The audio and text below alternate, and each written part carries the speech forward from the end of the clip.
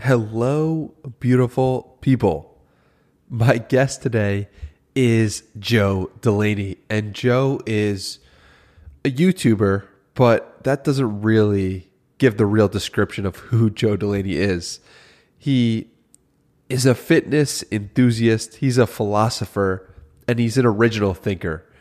And I have had the pleasure of getting to know Joe through his YouTube content for the past 3 or 4 years. Like Rob Lipsett, he was one of the first people to influence me to lift weights and one of the first guides I had along that journey. But while I was first drawn into the lifting weights aspect of it, of Joe's channel, I eventually was brought in to the way he thinks and the way his mind works. And so this episode is the longest episode I will have released and recorded thus far. And it didn't disappoint. I hope you enjoy this one as much as I enjoyed it. And if you really do like it, if you enjoy this episode, please, please, please share it with a friend.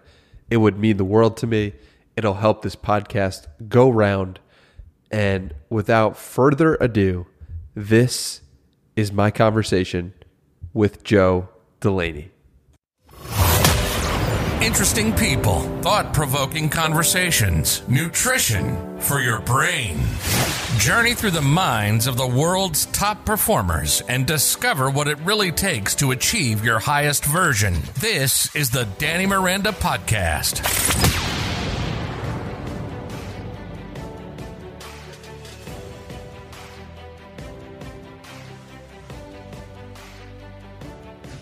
Joe, so the reason why I wanted to have you on this podcast is one, because I've been following your stuff for a long time, but two, because on October 18th, I wrote a journal entry and I listed you as someone who has cultivated their energy.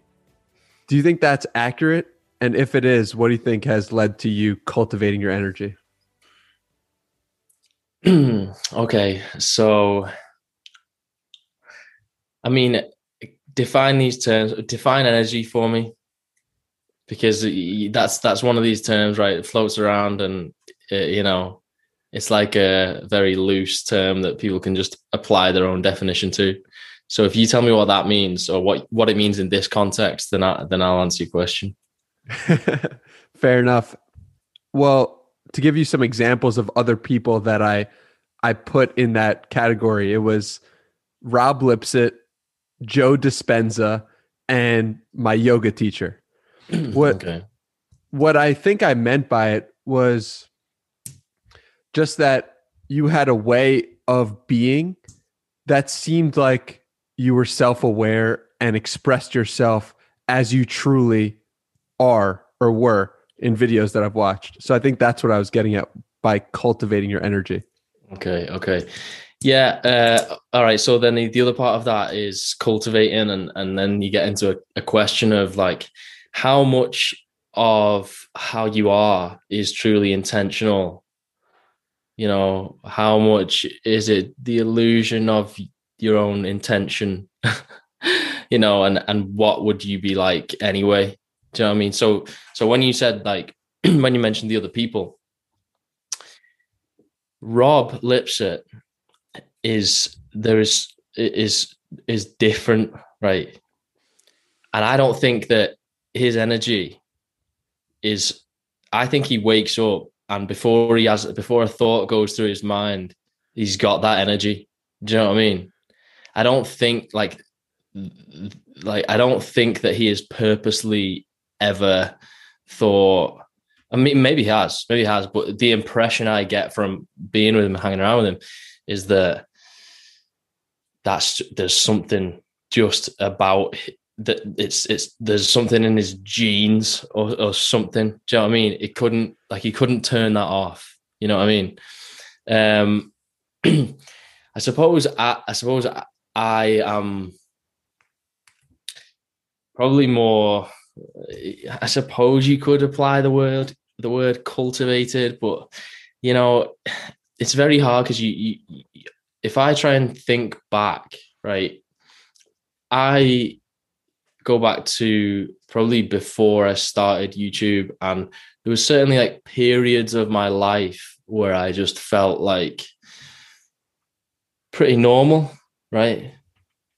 Now, again, you have to be careful using the word normal because it's as if you're saying that you're not, I don't want to be like not relatable and that, Anyway, there was periods in my life where I felt pretty normal, right? And then there was periods in my life later where I felt not that normal, you know what I mean? Where I just felt more than like, I felt more, I suppose, I'm trying to evade like terms that are just that are going to be too vague to get anything from, right? I don't just want to talk and say things like that no one can actually like get anything from. But I suppose like for me, it was a process getting from living less authentically to living more authentically.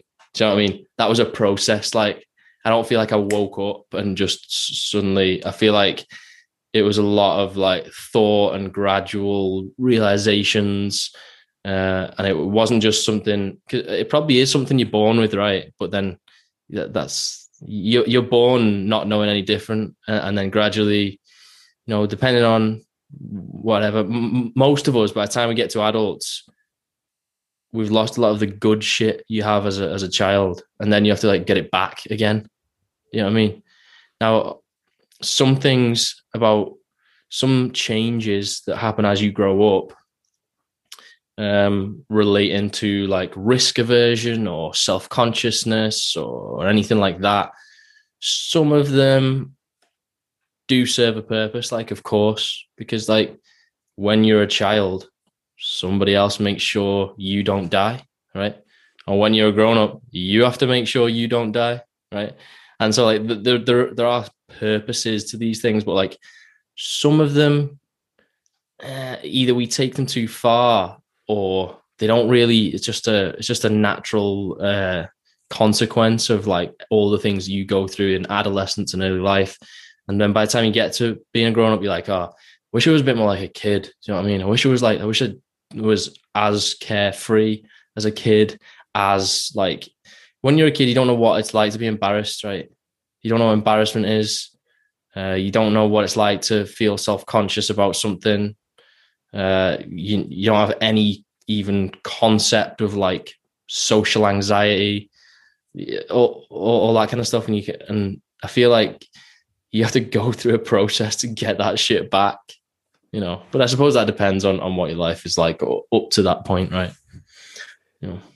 Yeah, and it's funny because when you're a kid, or at least when I was a kid, all I was thinking was, can't wait to be an adult. I can't wait to drink alcohol. I can't wait to do all these things that adults do. But when you're an adult, you're like, oh, I wish for all that stuff that I was a kid. Give me all that stuff. So it's kind of funny how we're like always longing and always thinking, oh, the grass is always greener over there. Yeah, I mean, that is probably true, though, in every, whichever direction you look in. And it's actually, it's not just that it kind of works both ways. Like you might look back on a period of your life and actually imagine it to be, better than it was really, or imagine you to be happier than you were, or whatever it is, right? Because you're just you're kind of, but what does it matter, right? That's the point, right? What does it matter? Because it's just a memory, right? So let's say I go on holiday and it's not that great, but then 2 years later I'm looking back on it and I'm like, wow, that was sick. Like, then it was sick. Then there you go. Like it was sick now. Do you know what I mean? So like, in a sense, it doesn't really matter. I mean, that's getting quite philosophical into like real versus utility, like, isn't it, in a way? Because you've recorded so much of yourself and documented so much of your life, how often do you think that happens where you're looking back and you're like, wow, that was actually not that sick in real life? And then you're looking back at the video and you're like, wow, that looks pretty sick. Yeah, see,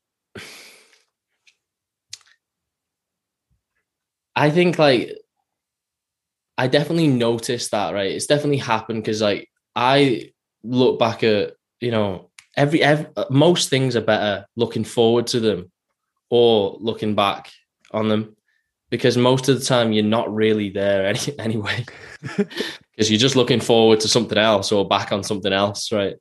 And so it's like, but I mean, probably a lot, but again, it doesn't matter. Like, I don't care. Like, I try not to be to dwell too much. Like, once the past is past, I don't really ruminate on it too much. I don't really sit there and think. Like, I enjoy looking at old photos, like old videos and stuff. But I won't really sit there and regret or think like, oh, I wish it was like that. You know what I mean? Or like, oh, because you've just got once you fully understand that you've not got, and it's not real, man. It's just the same as the way you think about the future, isn't it? All it is that when you envisage the future, maybe the actual images in your head are a little less, there's a little less clarity on them. They're not quite so vivid. Whereas when you remember the past, just the pictures are more vivid, but it's still the same. It's still it's just a scenario in your head. Like, and so although, I mean, in a way it's great, right? Because you don't film the shit parts, right? You just film the sick stuff. So I watch videos and I'm like, that was sick, right? And then when I'm 90, I'll look at a load of these videos and I'll be like, wow, that was great. You know what I mean? That was great. Because like, the fact is, right, no matter how in the moment you live, no matter how like present you are, some stuff's just normal, man. Most of life is pretty normal, like, you know what I mean? It's just normal shit every day. Supermarket, walking down the street, waiting, you're on hold to the bank, whatever it is, right? Normal shit. And like that's just a fact of life, right? But luckily we live long enough, like our lifespan, decent, right? Good enough that you can do that. You can be on hold, you can be stuck in traffic, still fit a lot of good shit in there before you die, right? So yeah, I mean, I suppose I've got a highlight reel, but in the same sense, even if the video is sick, nothing's the same as being there, man. You know what I mean? So, it's just, although I've recorded a lot, I don't, it's just there. It's just files. Do you know what I mean? It's just files for me. Do you feel like you're happiest in the present moment? What do you mean? Do you mean, am I happiest right now? Are you happiest when you're in the present moment as opposed to looking back or looking forward? Oh, for sure. Yeah, for sure. Yeah. But you only, because sometimes even good memories aren't a good feeling to think about, because a good memory can be a bit of like, oh, there's a bit like, wow, that was so good that it makes me feel a little bit sick. Like sometimes I think back to things and I'm like, wow, I feel like although that was really good, the memory of it, thinking about it, might not be that pleasant, because I don't know what it is. It's maybe you're thinking, shit, that was then and this is now. I'm not there now, but I haven't really pinpointed that down. All I know is that I think about like, Ibiza 2015 or something, 2014, whatever, or many times throughout my life, like 2011 when I first traveled on my own and stuff. And some parts of it just make me feel just a little bit like nauseous, man. I don't know why. Because you're comparing yourself to who knows, man. I haven't picked that apart. I'm not much of a, for all I talk, I don't spend much time on introspection. Do you know what I mean? I don't spend much time trying to pull things apart and say, no, like I think about that in the moment. Like, so right now, if I feel like pissed off about something, I'm like, right, what am I pissed off about? Why am I pissed off about it? Should I be pissed off? Can I not be pissed? Right. But I think too much analysis of every single thing that pops in and out of your head is just a waste of time, and B, it can just be a rabbit hole that there isn't actually no end to, because you can peel back layers, but there might be infinite layers, right, that date back to when you were like 6 months old, right? And do you want to do that, or do you want to just get on with your life? Like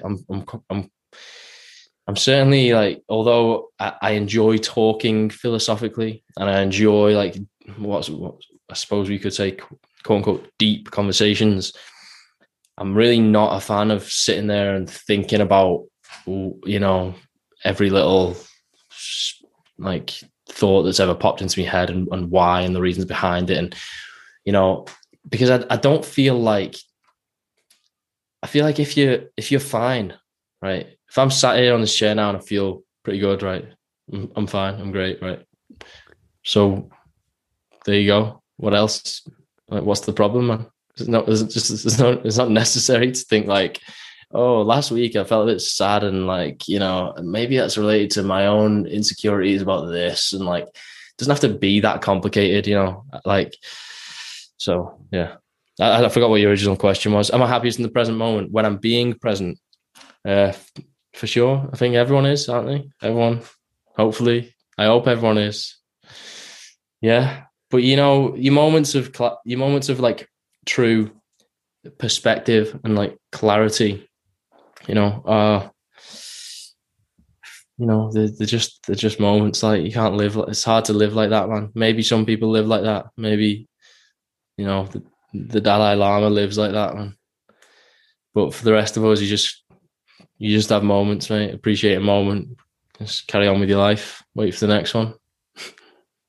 I want to push back on the introspection piece, because I've sat with my thoughts for a long time, or longer than I ever have in the past year or 2 years, because COVID, and then forced to just sit down and evaluate and see where some of my insecurities came from. Mm-hmm. And realizing that some of the situations in which someone else harmed me or I harmed someone, I was still holding on to. And then when I recognized that, I was able to forgive that person or forgive myself for that situation. And I felt so much lighter because of it. Yeah. Okay. So I'm sure that productive introspection exists, right? I'm just saying not all introspection is productive, right? You know what I mean? If it's something that, because, if it's something that is going to solve some kind of problem in your life, or in how you interact with other people, or how you do career-wise, or how you think about yourself, then fair enough, do what you got to do, sort your shit out, right? But I feel like we are in almost a culture of like making up problems to some extent, right? You know what I mean? And again, you have to pass the, I'm not talking black and white here. I'm not saying that nobody's problems are valid. I'm just saying not all of them are. Like, that's fair, right? And so, like, if you're gonna spend time thinking about why you think this and why you think that, and where you're, but it comes down to the fact that, like, one of the kind of, I don't like mantra because it sounds cheesy, but I like to say to myself, if it's not a problem, it's not a problem, right? And that's how, and I define problem by, does it affect my life, right? Negatively. Do you know what I mean? Does it, right? So let's say, like, as a basic example, let's say, like, I track my calories and how much proteins and everything, right? And every time I eat something, I put it in my phone, right? And then somebody might say, every time you look at food, do you think about how many calories? And I might say, yeah, it's just kind of automatic, right? And they might say, well, aren't you obsessed with food? And I'm like, well, I don't really give a shit. I don't know. It doesn't really affect my life. Do you know what I mean? Am I obsessed? Like, what do you mean? It's just naming something. But, like, if it's not a problem now, I mean, I don't track everything. I'm just trying to think of a basic example. Let's say you work a lot, right? And someone says you're a workaholic. Well, what if it doesn't negatively affect my life whatsoever, right? What, you know, there are lots of people. There are people even with like what could easily be defined as like disorders in terms of like personality disorders, but still function on a good or high level, right? And it doesn't. So let's say, you know, you essentially what I'm trying to say is like, if I will only try and address something if it's actually causing me actual problems, like, right? And if it's not, then I won't. And so, of course, I'm sure, because I can't sit here and say, right, in the moment, if I feel angry or sad, then, you know, I'll try and kind of analyze that and figure out why. I can't say that's okay, but say it's not okay retrospectively. You know, of course it is. Of course, there are times when you need to figure out why you're thinking what you're thinking instead of just thinking what you're thinking, right? So like, of course, there are times when it's going to be productive for you to do that and to figure your shit out. But I just don't think that it's always necessarily productive. And I think that in a sense, like, our culture these days is a bit too, you know, I like when people just got on with shit. You know what I mean? And now, like, the trouble with saying that these days is because people will interpret that as the extreme, in its most extreme form, which is something along the lines of, are you saying that people's, you know, issues, you know, aren't valid unless they're, you know, so, you know, it's like you're belittling like mental health and like people, you know, but that's an extreme like perversion of what I'm actually trying to say. Do you know what I mean? And I suppose it comes down to the fundamental like reason why we have a lot of societal issues, particularly around like conversation, you know, whether that's on social media or anything else. And it's just that, just pass the fucking nuance, man. Just be able to fucking have, you know, sense some kind of context and not take everything to its extreme, you know, or in its most basic form. So I hope I justified my my lack of introspection. Why do you think that our culture has had such a difficult time just getting onto the next thing? And why do you think we make such a big deal about problems that, in your respect or your view, aren't valid? Listen, right, it's easy for me. Obviously, I'm not trying to say I'm just me, right? So all I know is my own problems or lack thereof, right? And so I can't say that anyone else's individually are valid or invalid, right? But I think that there's definitely a combination of factors that have contributed to what I would say is, or what I would describe as,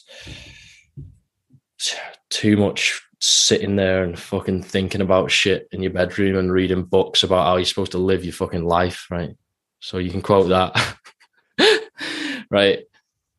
You've got like a self-improvement industry, right? Which is an industry, right? And like, self-improvement feels great, man. Feels nice. Read a book about how you're going to be like a better person. Think about it a bit, you know, get a notepad, fresh new notepad, treat yourself, right?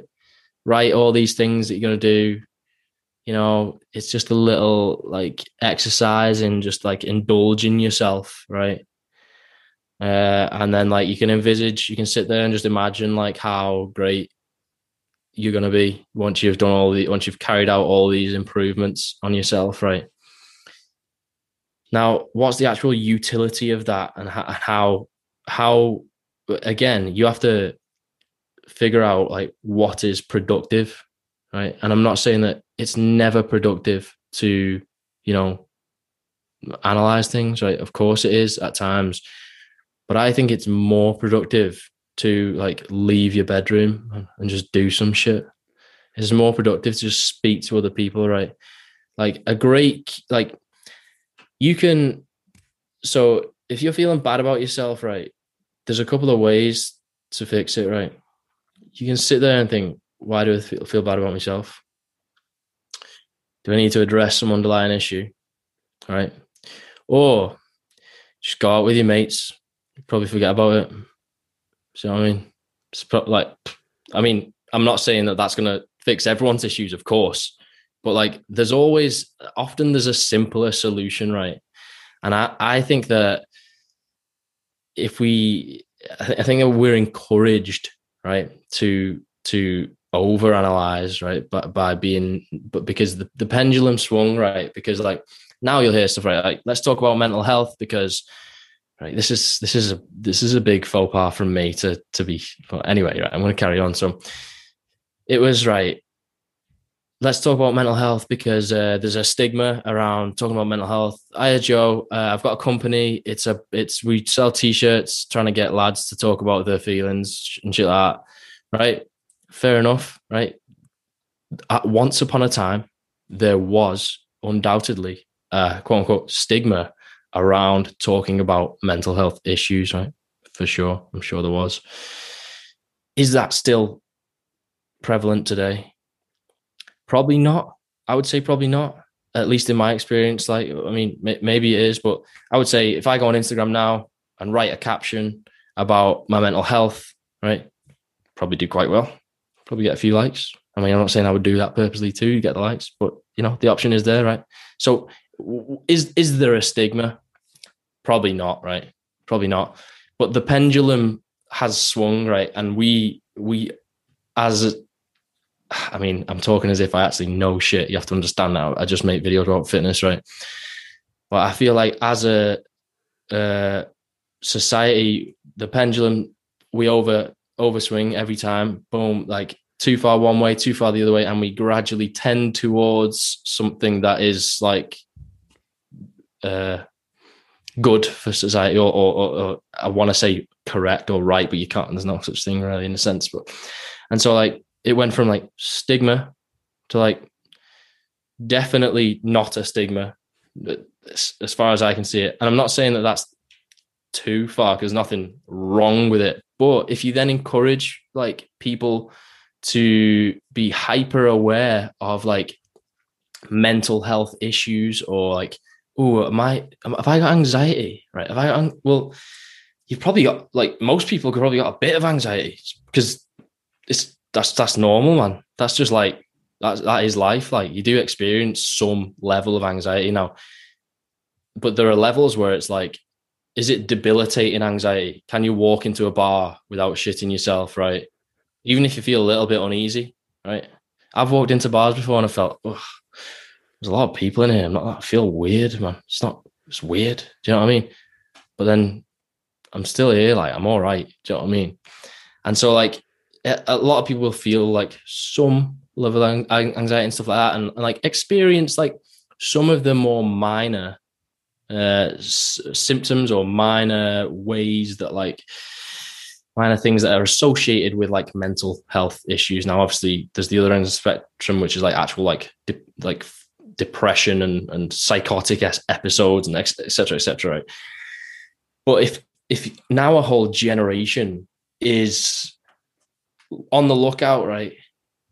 Am I depressed? Like, and constantly asking themselves, like, am I depressed? Right? Have I got anxiety? Like, then like inevitably you're going to have a small section of those who probably self-diagnose wrongly, right? Just as there will be, just as when the stigma was that way, there was a lot of people like undiagnosed. And so I think that like in a sense, whether that's even irrespective of the mental health conversation, it certainly encouraged a lot of like ruminating, navel gazing, just over the top, like, and it's in every area, because it's people thinking, right, what should I do for a career? Shit, right?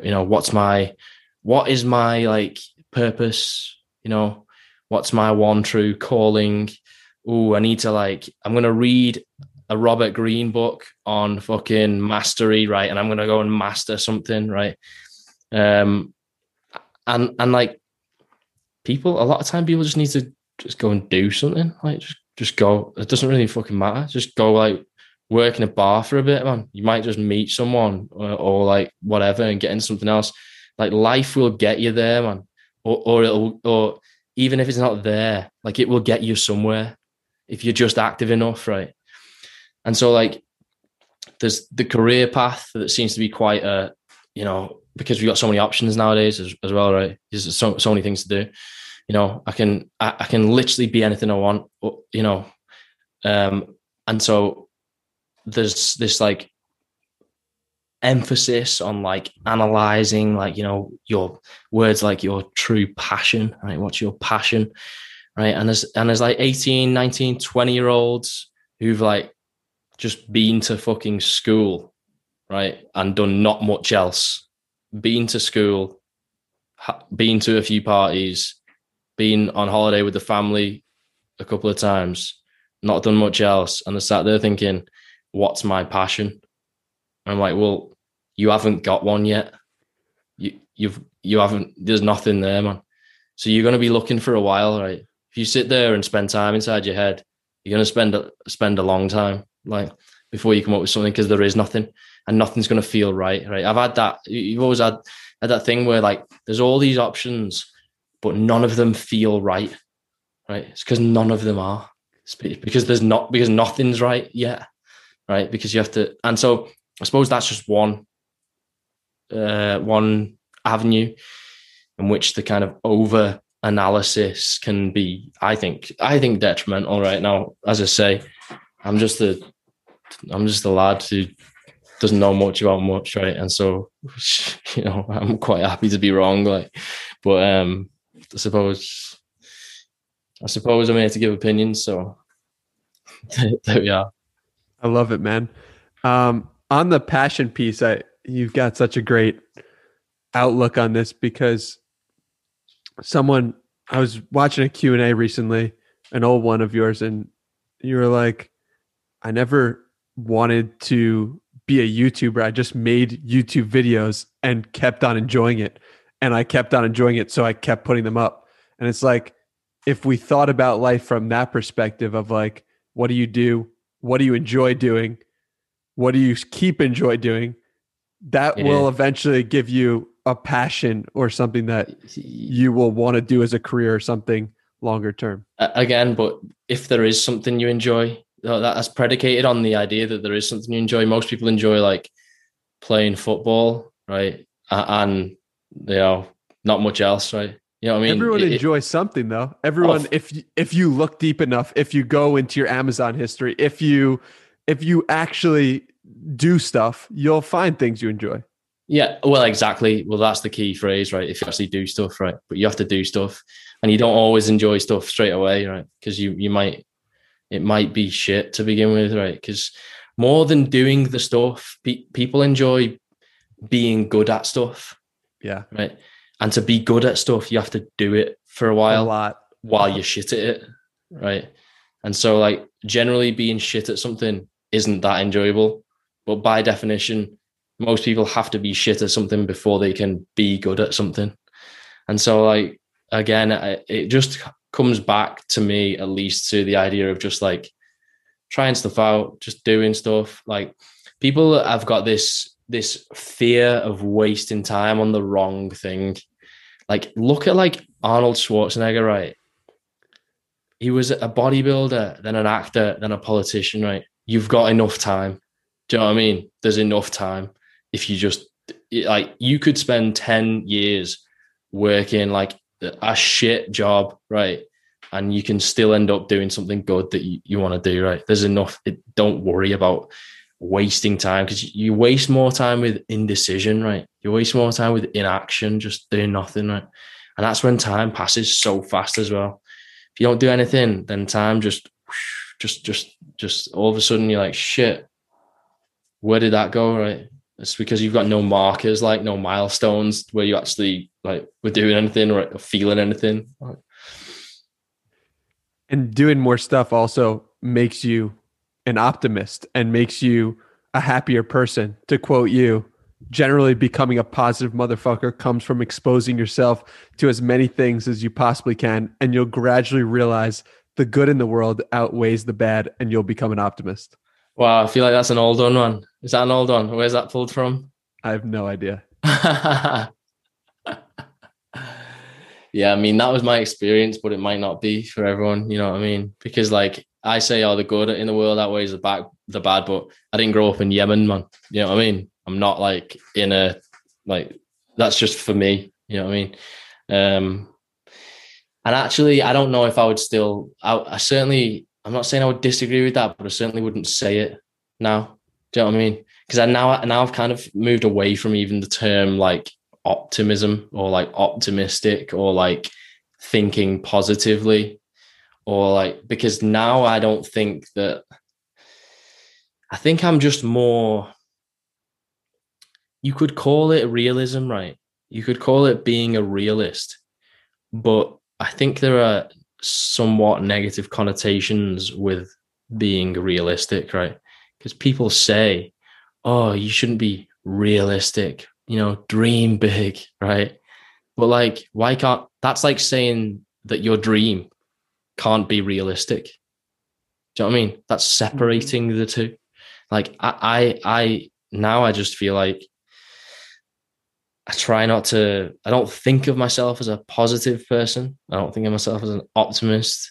I just feel very at peace with like what is true to me, right? A lot of things just are things like, but that's because to me, the real world is good enough, and I don't have to put a shine on it, right? I don't have to put a twist on it.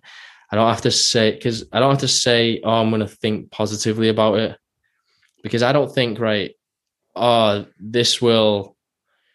everything's going to turn out great, you know, like I'm going to do this and that and like be super successful. I don't think England are going to win the Euros, right?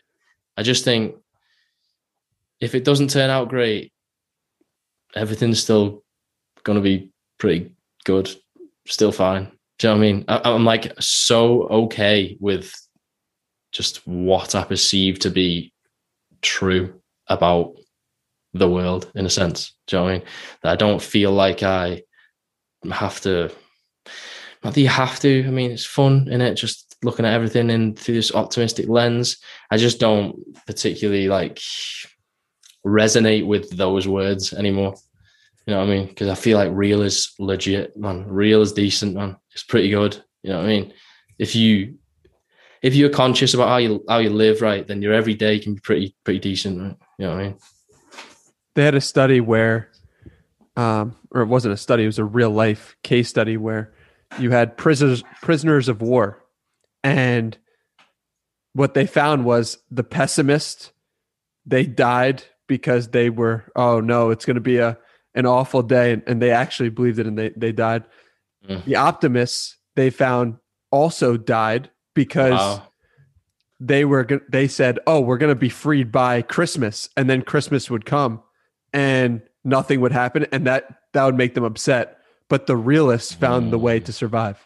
Right, yeah, because I guess that optimism is just a lie, then, isn't it? It's the bubble.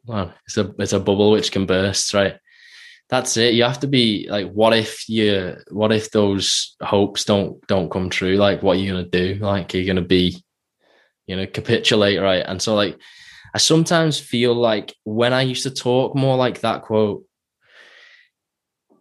it's easier for people to get on board with, and people will fucking love you for that, like, because you will encourage them, and briefly you'll make them feel, more optimistic about their own shit.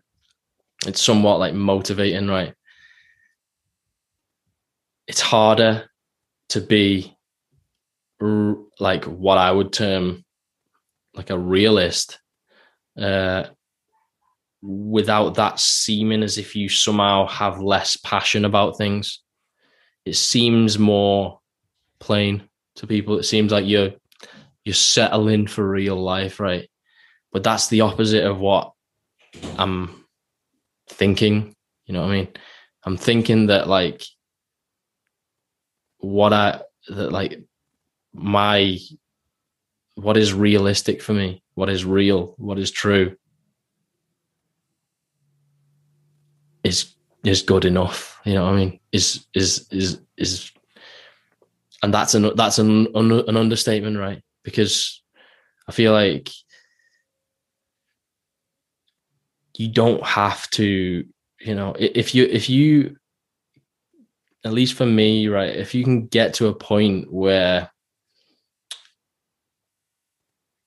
you don't have to have expectations on things, and you don't have to, you're just fully, every situation is interpreted as is, right? So it's not like I'm thinking about, you know, I'm trying to think, when I think about good outcomes and bad outcomes, I'm trying to think just purely probabilistically, like what are the chances of this going well? What are the chances of it going badly? What's going to happen if it goes well? What's going to happen if it goes badly? Is it, you know, is it going to, and like, if you can look at everything as objectively as possible and still think that's pretty good, man, then I think that's much better than having this, going through life being like, let's all think positive, guys, you know, and then you have to make something up when if shit doesn't go great. You have to like, oh shit, maybe we didn't think positive enough, you know. It was you, wasn't it? Were you thinking negatively? You know. So although I feel much more like kind of like just much more content, right? Generally feel much more content. I feel like that is harder for people to relate to, in a sense, because people they want you to be, especially on YouTube, right? If you, I mean, I don't do like vlog style videos and stuff anymore. Not really, anyway. I do have a different channel where I've started putting some stuff on, but like, people want energy from you, man. They want you to hype. They want hype. They want like enthusiasm. They want you to jump around. They want you to scream. You know what I mean? And like, it's pretty hard to be just a chilled out motherfucker and be like that, man. I can't be like that. You know what I mean? Even though at one point I probably was. Now I'm just way more, it's hard to describe, but I just feel way more peaceful. So, yeah. Yeah, it's apparent. And is it weird for you when people attribute quotes from a previous version of yourself to you, even though that version has almost died in a sense because it's not here anymore? I guess a previous version of us is always dying, but when the previous version is so different than the one that you are talking about today, where you wouldn't even say something that has been quoted to you, is that weird for you? But I don't feel that different internally. I just feel like I express things differently. Do you know what I mean? So it's not really like, it doesn't sound like something. And like, the thing is, right, there's a lot of shit I've said, you know, not just quotes about like my, you know, views on my philosophy on life, right? There's a lot of other stuff that I've said that I probably wouldn't say now, right? But again, like, I just don't give a shit about that stuff, because that's what you get, man. That's what YouTube is. It's called the internet, right? And also that's what life is like. It's what growing up is. You know what I mean? You can't be scared to be like different, you know, if and I don't mean different from other people. Obviously that's true as well. I mean different from how you were once, right? Because well, you have a choice every day, really, but especially with YouTube, right? There was a time, my content has evolved, right? It's changed. And there was a time, a kind of fork in the road, where I could have carried on doing what I had like cultivated an audience to want. You know what I mean? Because you make a certain type of content, people subscribe who want that kind of content, right? And there's a few people in there who will watch anything you put out just because they kind of like you, appreciate it. Just because they kind of like you, they're kind of on board, whatever. And they're more about like they've signed up to you, right? And so if you know, this it's like a school class, right? Now, there's always going to be people there who still want the original stuff, right? But if you want to do different stuff, if you don't feel like that's really you anymore, you can just carry on doing it if you want, right? You can just be who you think people want you to be, who you used to be, right? But it's just going to be unconvincing, you know? And like, it's fucking hard. This is the thing. This is why people are like, because it's hard on YouTube to change your content, right? Because you think about what it's like you get in a relationship with someone and then you just change, right? And then they're like, oh, this ain't the person I got with. You know what I mean? Well, that's what your subscribers are like, right? And people are subscribing and unsubscribing every day, you know, and you can't be mad at, you got to let it go. Like you just got to be like, listen, this is what it's always got to be. You've always got to prioritize your own, you know, what you want to do. And I've always tried to, instead of trying to make content that I think people will like, I've always tried to make content that I want to make and make it good enough so that people like it. Because people, you can make people like like someone could click on a video, they might not know what the fuck it's about, right? If it's a sick video, it's a sick video. Do you know what I mean? And like, so you have to, but that takes a bit of nerve, you know what I mean? Because you have to, there's going to be pushback, you know, there's going to be people who just want the old shit. When are you going to do this again? When are you going to do that again? How come you stop talking like this? How can you stop saying that? You know, and you have to just be pretty, what's the word I'm looking for? It's kind of like self-assurance, right? You have to be sure of yourself, right? Because that's the one key thing. No, if you're going to do something, if you're going to change your content or whatever it is, I suppose there are parallels in real life outside of YouTube, maybe. But if you're going to change your content, you have to do it and be resolute about it and be confident in it and just be like, listen, this is what I do, and not be apologetic about stuff. And I suppose that goes for a lot of things. And so, like, there's a lot of content, there's a lot of quotes, you know, all over the internet that I probably wouldn't say now, but I don't really, you know, it's there for people to witness, right? If you used to think I was a dickhead and now you think I'm cool, that's sweet. If you think I used to be cool, now you think I'm a dickhead, that's equally sweet. Everyone's just floating around the fucking planet, crossing paths and going a different way. Maybe they cross paths again and whatever. Like, if you want to interact with my content, do it. And if you don't, I ain't mad about it, man, because this is the game that I signed up for, right? It's signed up for YouTube. So, like, if the channel dies, it's my fault. It's no one else's fault. Do you know what I mean? I'm not going to say, oh, these subs ain't loyal. You know what I mean? Oh, please come and watch my YouTube videos, even though there's shit. You know what I mean? Like, it has to be, there's a contract or not a contract, but it's the rules of the game. Like, and you have to understand it and be accepting of it, because, you know, people, I wouldn't want anyone to watch my videos if they didn't want to watch them, right? I wouldn't want someone, I don't want to waste someone's time. You know what I mean? I don't want to sit there and watch a 10-minute video if I don't, you know, just waste my life, right? 10 minutes is 10 minutes, right? You can waste it however you want. There's a million ways to waste it.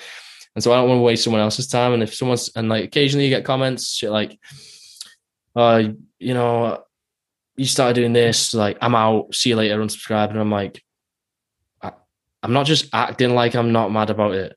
I literally harbor zero, like, bad, you know, feelings towards you for that. I'm like, I'm not just saying it's fine, but that's fine. Like, that is fine. You know, anyway, I rambled. You are obviously a very secure, self-assured person. Was there ever a time in your life when you weren't so self-assured? Yeah, yeah. Probably most of it, like most of my life. I think that again, I think it's kind of like it's kind of normal in it. I think you're a kid, you sure of yourself, you think I want to throw this ball over there, or I want to, whatever. Uh, you go through school and like, oh yeah, you start getting some kind of like experiences of like being in social circles and like peer pressure and like, maybe that's when you can get a bit, you can start being, you lose that you had as a kid, right? And then most of the time you get to like adolescence, you get to like maybe I'd say that maybe like early 20s, mid 20s, something like that, and maybe you can get it back, right? Hopefully you can get it back. You probably never have it back as when you were 3 years old, right? But to some extent, to a large extent, you should reach a point where you're pretty secure with yourself. You don't have to be like this polished person, right? You don't have to be this person that's like, right, I know my opinion on every single thing, and there's no loose ends, right? You're allowed loose ends. You're allowed mental loose ends. You're allowed to not know. You're allowed to be wrong about shit. You're allowed to change your mind on shit. But you just have to be, in a sense, that's really the key to it, being all right with changing, being wrong, stuff like that. That's what makes it, in a sense, if you can be like that, then you're really fairly untouchable, in some sense. So yeah, most of my life I was pretty unsure of myself. Do you know what I mean? I went through different phases, like listen to different music, just a normal person, man. And then I gradually, I suppose, accrued enough life experience, slash,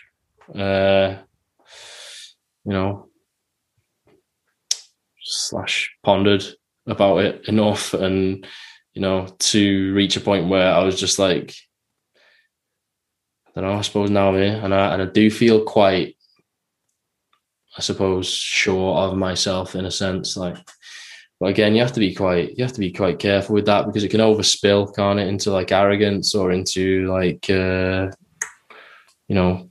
what's it? Never, what's the word? I totally forget the word, but into never thinking that you're wrong, and a lack of humility, right? It can overspill. But if you try and be objective, I mean, I suppose it's nice. I also feel like, in a sense, you have a responsibility to other people to be like that. Well, that's how I feel anyway. I feel like it's polite, man.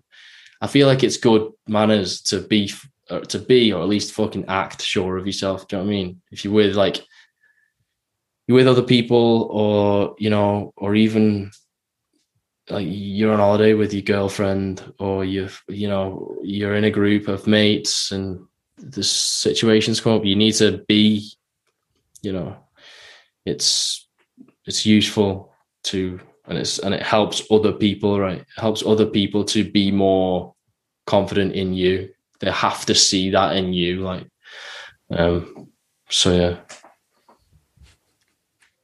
Joey D on self-assuredness. I love it, man. It's interesting because you said something there that kind of threw me off, which is like, it helps other people when you're self-assured and when you're confident. Why do you think that is? Because it does help other people. It does help other people feel more confident. It does help other people say like, oh, that person's taking a lead here. I appreciate that. Yeah. But why do you think that is? Well, I think because deep down, no one knows what the fuck is going on generally, do they? We're floating on a rock in space. Exactly right. We all just want like stability and some kind of like something to rely on. Do you know what I mean? Yeah. You want something to rely on, some kind of solid. See, I think the way I came to that was thinking back to like, I was thinking about YouTube, and I was thinking about YouTube videos and content and stuff like that. And I was thinking like, if I ask people, right, there are times when I'm sat there and I'm like, right, what video shall I make? Right. You know, I've got no ideas. Right.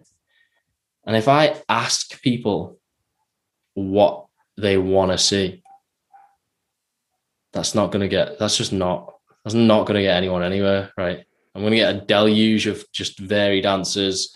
And then I become someone who's just like, then what am I like? I just do stuff that people ask me to do. Surely there's more than that inside me. Like, surely I've got something to offer, right? And if I don't, then just don't upload a video. That's how I see it now. Like, and that's what kind of brought me to that. Like, people prefer when you are sure. Like, people prefer it. It's just something about security and safety, and I don't know, but certainly in scenarios where it's like either friends or like if there's a dynamic of like leader and, you know, rest of group dynamic. Like, for example, like if you're, you know, let's say you're just traveling with, you know, your younger siblings or your girlfriend or something like that, and you're the head of the house, right? There in that scenario, as in like the responsibility falls on you, right? Should things go tits up in one sense or another. And I feel like it's both good. It's reassuring for other people to see confidence in you. And it also feels good to be that person as well, right? Because you have a sense of like caring for people or, you know, looking out for people, I think. So, and there's so much uncertainty. Like, there's so many people who are unsure of themselves, right? Me 5 years ago, you know what I mean? Me 6, 7, 8, 9, 10, 20 years ago, right? So many people are just unsure. Like, because I love it, right? When I speak to someone and they're just figured out, man. I just love getting that sense of like, they know where they stand on shit. And if they don't know where they stand, right? So maybe you have never thought about fucking geopolitics or, you know, foreign policy, right? Maybe you never thought about that. But if you don't know where but if you don't know where you stand on it, then you say you don't know where you stand on it, and you're sure of that. You're sure you don't know. You're not making something up or trying to be someone else. You know, I enjoy being in the company of people like that. People who don't give a fuck if it's silent for a bit.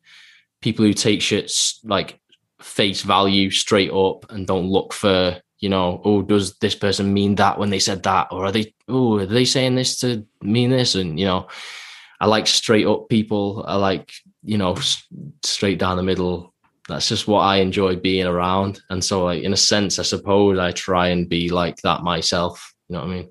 You get a sense of calmness from someone who's willing to say they don't know, from someone who's not faking it, from someone who's like, this is who I am, take it or leave it, goodbye. You get calmness from that because you're not then trying to put on any front. Yeah, for sure. I really feel that from this conversation is like, I'm calm around you because I know you're sure of yourself. Yeah.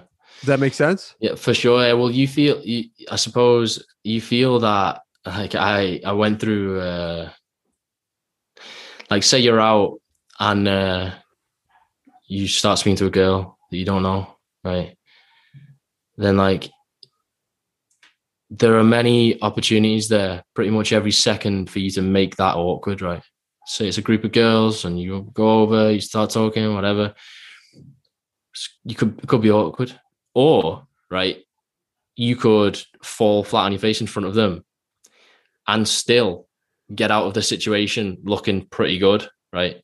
But it solely rests on your demeanor and how that makes other people feel, right? So, like, if something would be awkward or whatever, then there's always a way. Like, there's always a way to stop that from being awkward or whatever it is, right? It's just one situation. But I suppose that relates to in the way that, you know, how you are does translate to how other people feel, right? And if you're straight up with people, you're straight talking, you're sure of yourself, you're like, you can be balanced about being like humble. Humble is a buzzword, right? But it's it's so lost in the fucking minefield of people trying to be something, right? People trying to be, like there's so many people that aren't humble that talk about how humble they are, right? And vice versa. And also the other end of that is like, you're also allowed to like sing your own praises where they are due. You're also allowed to do that. Or if I'm like if I'm really good at playing the fucking piano, right, but I'm really shit at cooking, then it's all right for me to say. I don't have to just say, oh, I'm shit at cooking, but yeah, I can play a bit of the piano. It's all right for me to say, I'm shit at cooking, but I'm really fucking good at the piano. Why is that? Why is there like a kind of asymmetry on that spectrum? It's weird, isn't it? There is like some kind of asymmetry there where like it's more acceptable to play down. It's more expected than it is the other way. Why do you think that is? I have no clue, man. Because how it makes people feel. Because if you say, if I say to you, like, I'm like, let's forget like, skills, but let's say there's some character quality. Let's say that I am like really compassionate, right? I'm not saying I am, whatever, right? Just an example. Let's say I'm really compassionate, right? Then like, if I say that, or if I like try and highlight my good qualities, I suppose it makes people feel bad. I don't know. Or does it make people feel like that you must be automatically? It's really because no one really takes things at face value. No one, because it's because the implication is, if you say I'm really good at this, then someone will take from that, I think I'm great generally, right? Because language is not just the words, is it, right? And I think some of these are just societal and cultural adaptations, right? Where now we have different interpretations of certain things, right? You can say one thing and it can be interpreted completely differently. Especially where it comes to like offense and offending people, saying personal things about other people or about yourself, right? They can be interpreted, wildly differently to how they were intended. And it's to the point now where people know that. So we play this game of like, oh, I won't say this because it might, they might take it the wrong way. Oh, so I won't. So now you're playing the game as well, right? Instead of like, I'll say this because this word for word is verbatim, like is exactly what I mean, right? And if somebody takes it the wrong way, that's their issue, right? Now, in a sense, that's not really feasible with. I mean, I wish it was, right? Because I'm so blunt. I just want people to. I'm not gonna, like I used to have this manager at work when I was working for a bank. It was nothing glamorous, like, believe me. Anyway, this manager used to tell me when shit needed doing, right? And if I said, oh, can I go early? And he'd say, no, do this, right? I was like, all right, fair enough. It's just a completely non-personal thing, right? And I'd hear like other people in the team saying, oh, he's being a dick, he's punishing us for this. But I felt like he was just so straight up, so frank, that it just going over everyone's head. Like some people don't. We're in a generation where people are. I don't want to say like, oh, we're like a sensitive generation, but like I mean, like when I speak to my parents are both like older. They're both like in the 70s. When I speak to my parents, they're so fucking frank, right? My mum might say something and I'll joke, and she might say something that like these days people would, she'd say, "Oh, that's not very good, is it?" Or something like that, and or like I might walk in with new trainers or some shit like that, and she'd say like whatever, and like my generation would take these things as like some kind of slight, some kind of insult, but for a lot of people, especially that generation, right, it's not even crossed their mind as a personal thing. It hasn't even, and I love that. And it's not just our generation, but also like culturally, there are countries like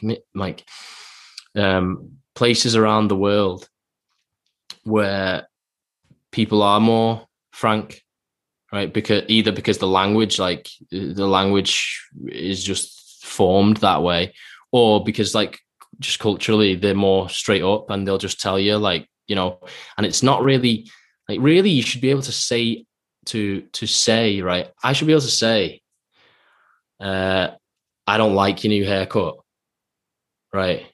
And it's actually not personal. Like, it's not a personal thing, right? Do you know what I mean? But that's not, you can't do that.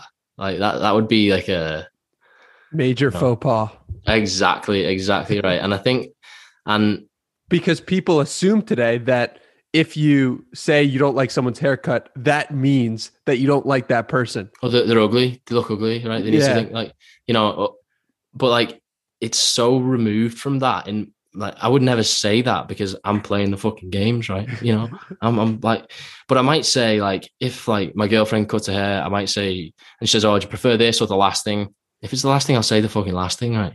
Do you know what I mean? Yeah. Now, at my own peril, of course, right? It's so weird though, because, I was talking to someone and someone else said, "Hey, I like your new car."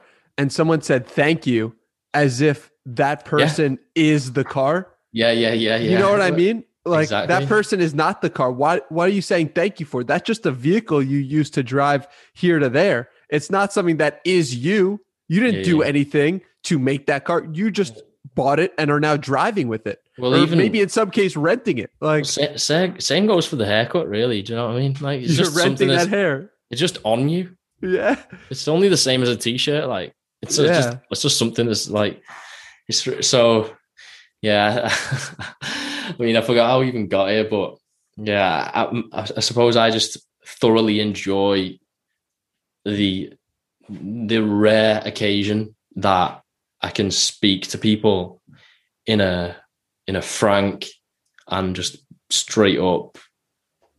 I just want to be taken exactly at face value, and I love it when people speak to me like that. And like, it's like, right, so I used to go to this restaurant in I stayed in Toronto for a few weeks one time with we used to go to this Chinese restaurant like 2 a.m. or some shit. I think we were like jet lagged, whatever it was, right? Used to go with my brother, and like the waitress, she'd come and she'd be like, "Are you ready to order?" And we'd be like, "Oh no, we're still looking." And she'd be like, "All right, hurry up." And like, I was like, "Did she just tell us to hurry up?" I was like, "That's sick." Like, I love that, man. Like, and now like when people serve me in a restaurant, I love it when they just give me the just give me the food, just whatever. I don't need someone to be like just doing this weird theater around me and like acting like it's this like occasion where like someone's like, every time your water is like near the bottom, someone comes and pours it for you. I'm like, mate, I've got an arm. Do you know what I mean? That's what I've done this before. You know what I mean? And like, I just love that abruptness in a sense, like, but at the same time, I understand that it's not really the world we live in. And sometimes like I should probably exercise. It's probably one of my flaws. I should probably exercise a bit more awareness of the situation, because I like to be like that with people as well. And it can just come across as rude. Like, it just people who are used to, communicating differently. If I speak to someone and I'm very, frank, then and then like my girlfriend will say like, that came across as a bit rude, and I'm like, oh shit, like I thought, you know what I mean? I thought I was being polite. Actually, sometimes I feel like being frank, being straight to the point, and not going around, you know, the houses to get there. I feel like that's polite, man. I'm like, I'm just saying. Do you think you enjoy it because you value your time and you want the time to? Well, and theirs, right? Yeah. And theirs, right? Yeah. Because I feel like I just, you know. Anyway, this is a tangent, but yeah, I suppose. It's all good, man. This whole thing's for a tangent, you know? Yeah, exactly. And that's the realest part of you, is the part that just has a Q&A. You have a question up, you go answer the question, go in a completely different direction, and then at the end you say, I just went on a tangent, didn't I? I watched that like 7 times when doing research for this. Yeah. It's just what you do. Yeah. Why do you think that is? I get led around. It's because I just get, I suppose in a sense, like I'm bad at,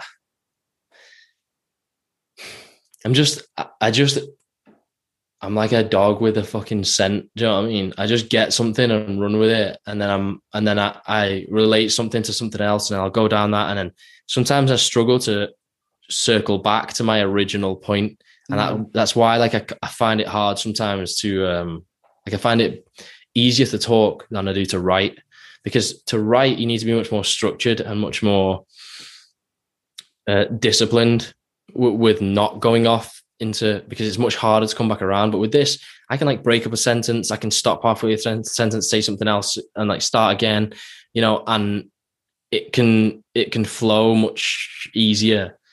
I can get away with a tangent much easier than I could if I was writing. And so that's why I struggle to, you know, put thoughts on paper so much. Yeah. I sense that is creativity happening, like in real time, connecting one thing to another. The tangent that you're connecting to is like, oh, wow, that relates to that. That's creativity, right?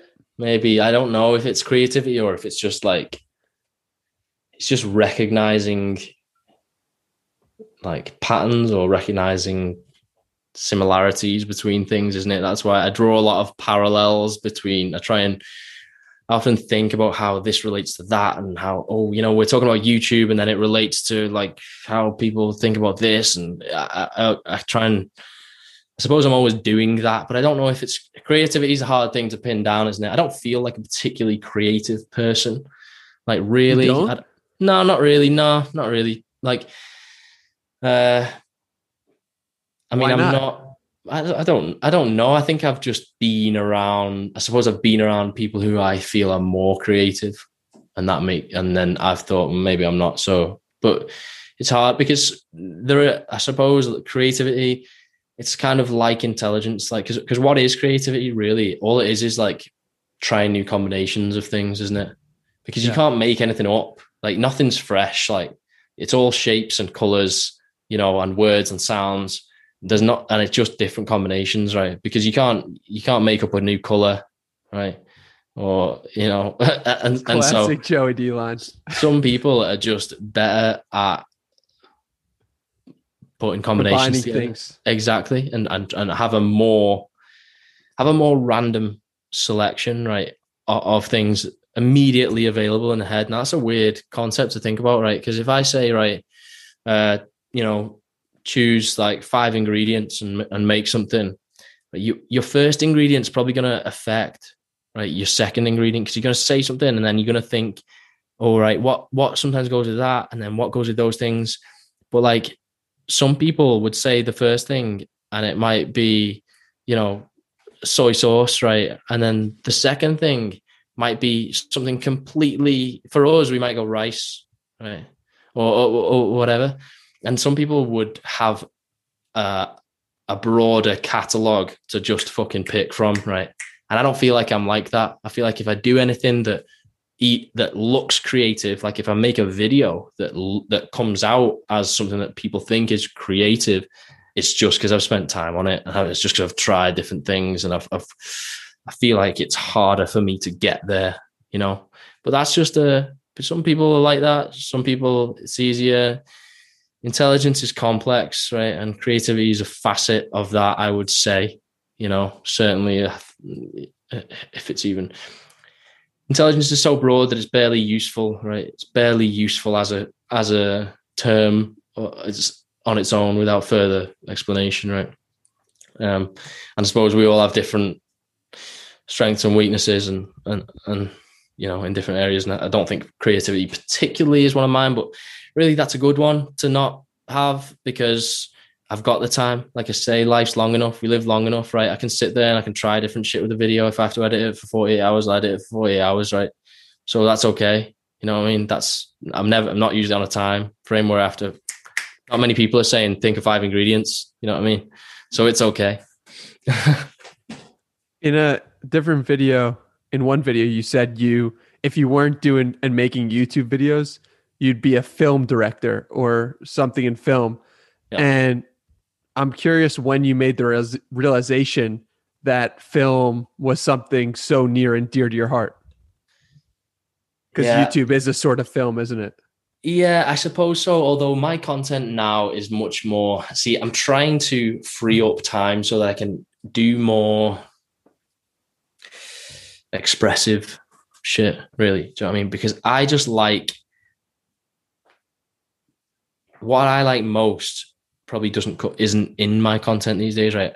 I like feelings that don't have words for them, or combinations, recipes, right, of feelings that are best. You just, the right sound with the right visual is just a different experience for me, right? It's just something that like people can, and if people get from it what you intended, now you'll never really know that, because I don't know, you know what I mean? Is your red my red? I'll never know, right? But people like sharing feelings, right? There's nothing that people like more really than having an experience in common with people, right? And so something amazing happens to you, you want to tell someone immediately, right? And you're describing it, and it's the best moment of your life, right? And you're describing it and you're like, right, no, really, but it was so sick. You have to, and you're trying to put the words on it, and the words, you just feel like you're like, and they're not good enough, right? And you feel like no matter what, even if somebody really seems to like empathize with it, and they're really like, oh, they're really engaged in what you're telling them, you feel like you don't quite feel exactly how I felt. Right? I want you to, like, I wish I could just give it you, so then we could just have this common experience, right? And I feel like sometimes videos are a good way to doing that, you know, especially some of the more kind of, I like slow, like, I'm not into YouTube in the sense of like, there's a YouTube style, which is like transitions and like, you know, these effects and stuff. And I'm like, I don't like this kind of thing, right? But again, it's just personal preference, because I don't get much out of it, because I feel like it's the fast food. Yeah, exactly right.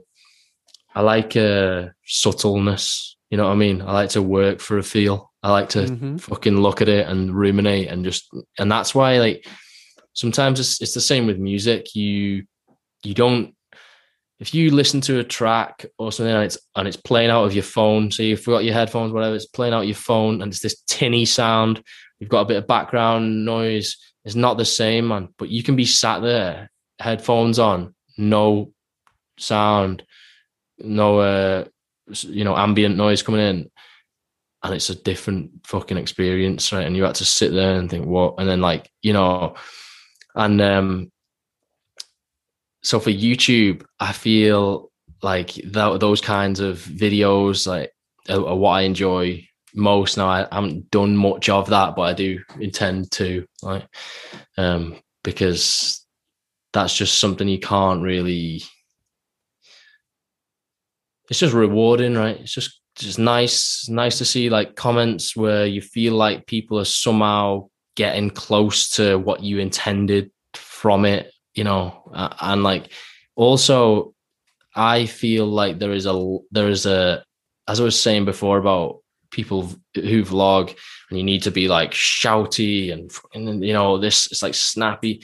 There's like a loss of an appreciation for like subtlety, right? And you only get, and you can get that through photos or videos, but you don't appreciate the transition that goes between them, right? That's not, you appreciate just the framing of the shot, or you know, just there's a sound effect you don't really notice, but it makes a fucking difference, right? Do you know what I mean? And all these things contribute to, like, I guess, just an experience. And there are some videos I watch on YouTube, and I'm like, this is serious stuff. Like, you know what I mean? And the people, maybe channels that aren't that big or whatever, and just people are really good with like choosing a shot, put it, you know, choosing like a bit of the right track or whatever. And I feel like that's like there's a lot of potential for that on YouTube, you know, because people are talented, man. There's a lot of talented people out there, but a lot of it sometimes just gets sunk, just gets kind of buried under, you know, it's algorithm versus, because algorithm ain't the, you know. Now I play the algorithm on my career, on my job channel. Yeah.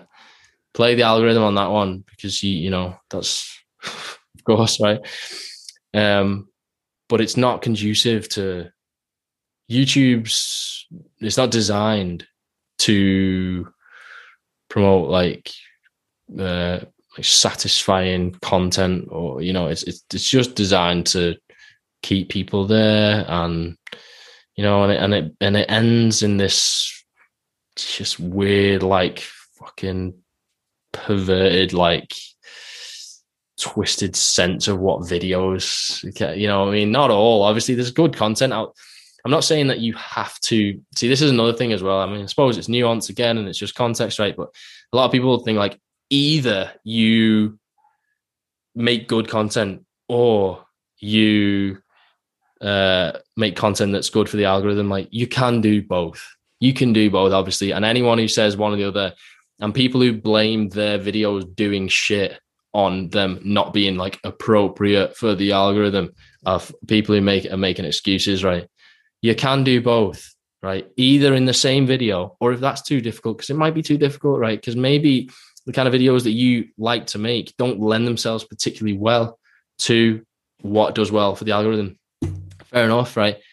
So just make two channels and just do a different, just make another channel. Do you know what I mean? And, you know, but anyway, tangents. There's nothing better though than having someone comment something, or you look at a piece of art being like, I don't know what it is, but that's freaking amazing. Like, that is so sick. And you can't put your finger on it at first. And maybe if you watched it or looked at it 10 times, you wouldn't understand it because you don't have the knowledge or whatever, but you know, something in you is saying, damn, that was a good conversation. Yeah. Damn, that was a good video. I don't know what it is. Yeah. But when you have that feeling, it's inexplainable. Especially with videos and media of all sorts, I suppose, videos, pictures, shit you see in real life as well. Like, the feeling of like awe, of like being in awe of something, is like crazy feeling, man. That's a crazy good feeling, because you're like, fuck. You're like, I live on this planet, man, and sick shit like this exists. That's mad. And like, you don't know why, like, it makes you feel something or how to describe it, but it's just like this feeling of like amazement. And there's not, the word awesome is fucking just bastardized, right? It's just like it's one of those now that is just not, it's lost, right? You never get that back, right? But on its own, like, AWE is just different, man. It's almost separate from the word awesome, but it's like, you don't think, so many words like that, isn't there, that are lost? Like fantastic. Like, fantastic now means good, means like a really good thing. But fantastic should mean love? Like,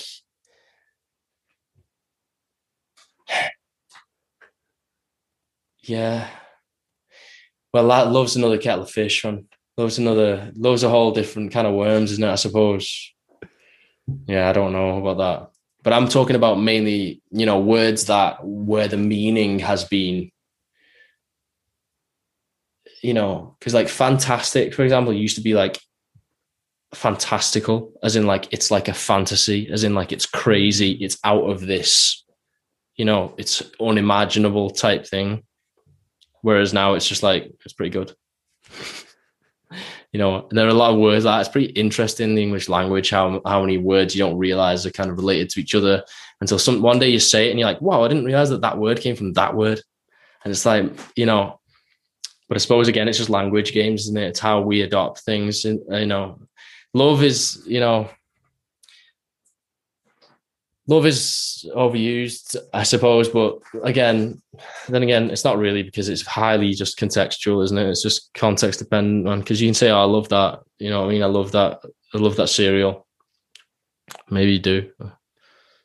On that similar topic about how language evolves, I heard the other day that people are getting upset when you end text messages with a period because it insinuates that you're angry.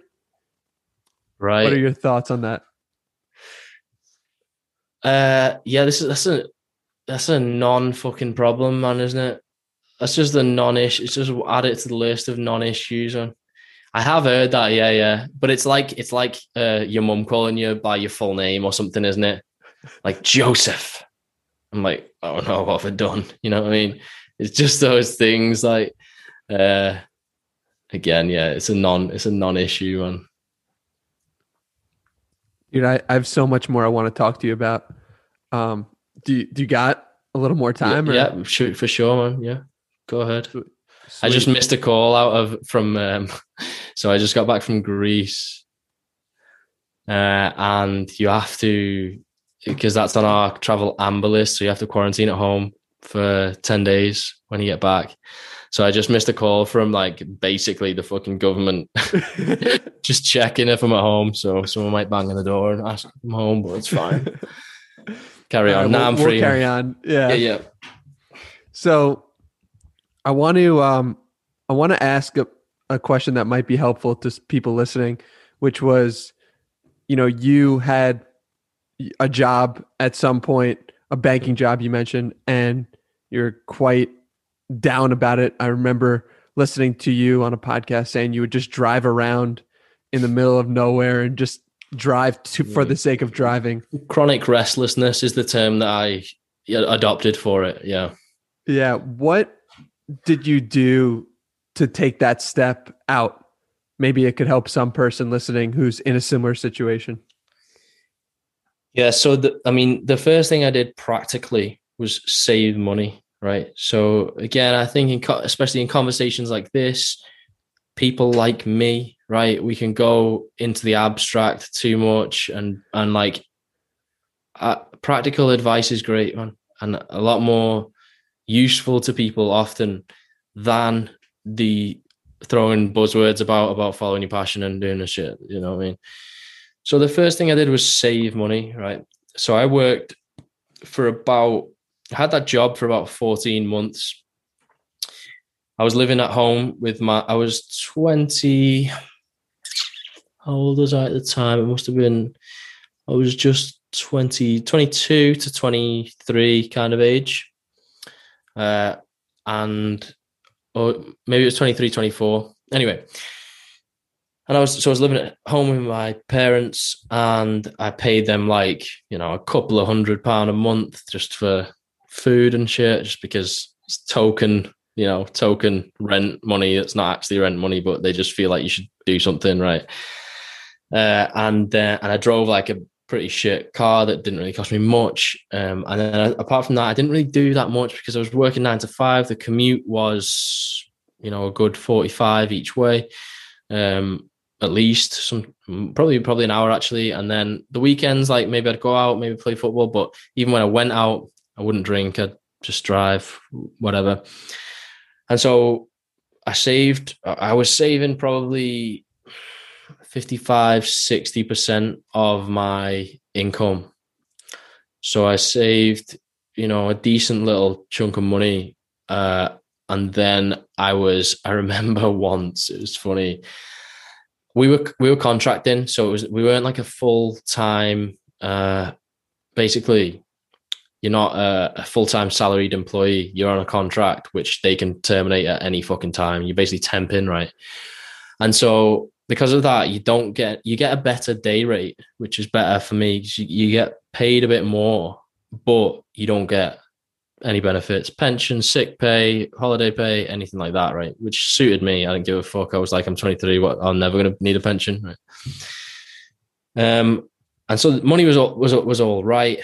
Nothing crazy at all, but I was just saving a good chunk of money, trying not to spend, not to spend much at all. And then basically what I did was wait until I had enough money to think, to feel secure, and just fucking left. It was funny. I actually had a brief period of a month or two where I wasn't working there because they just cut our contracts up and said, oh, we don't need you anymore.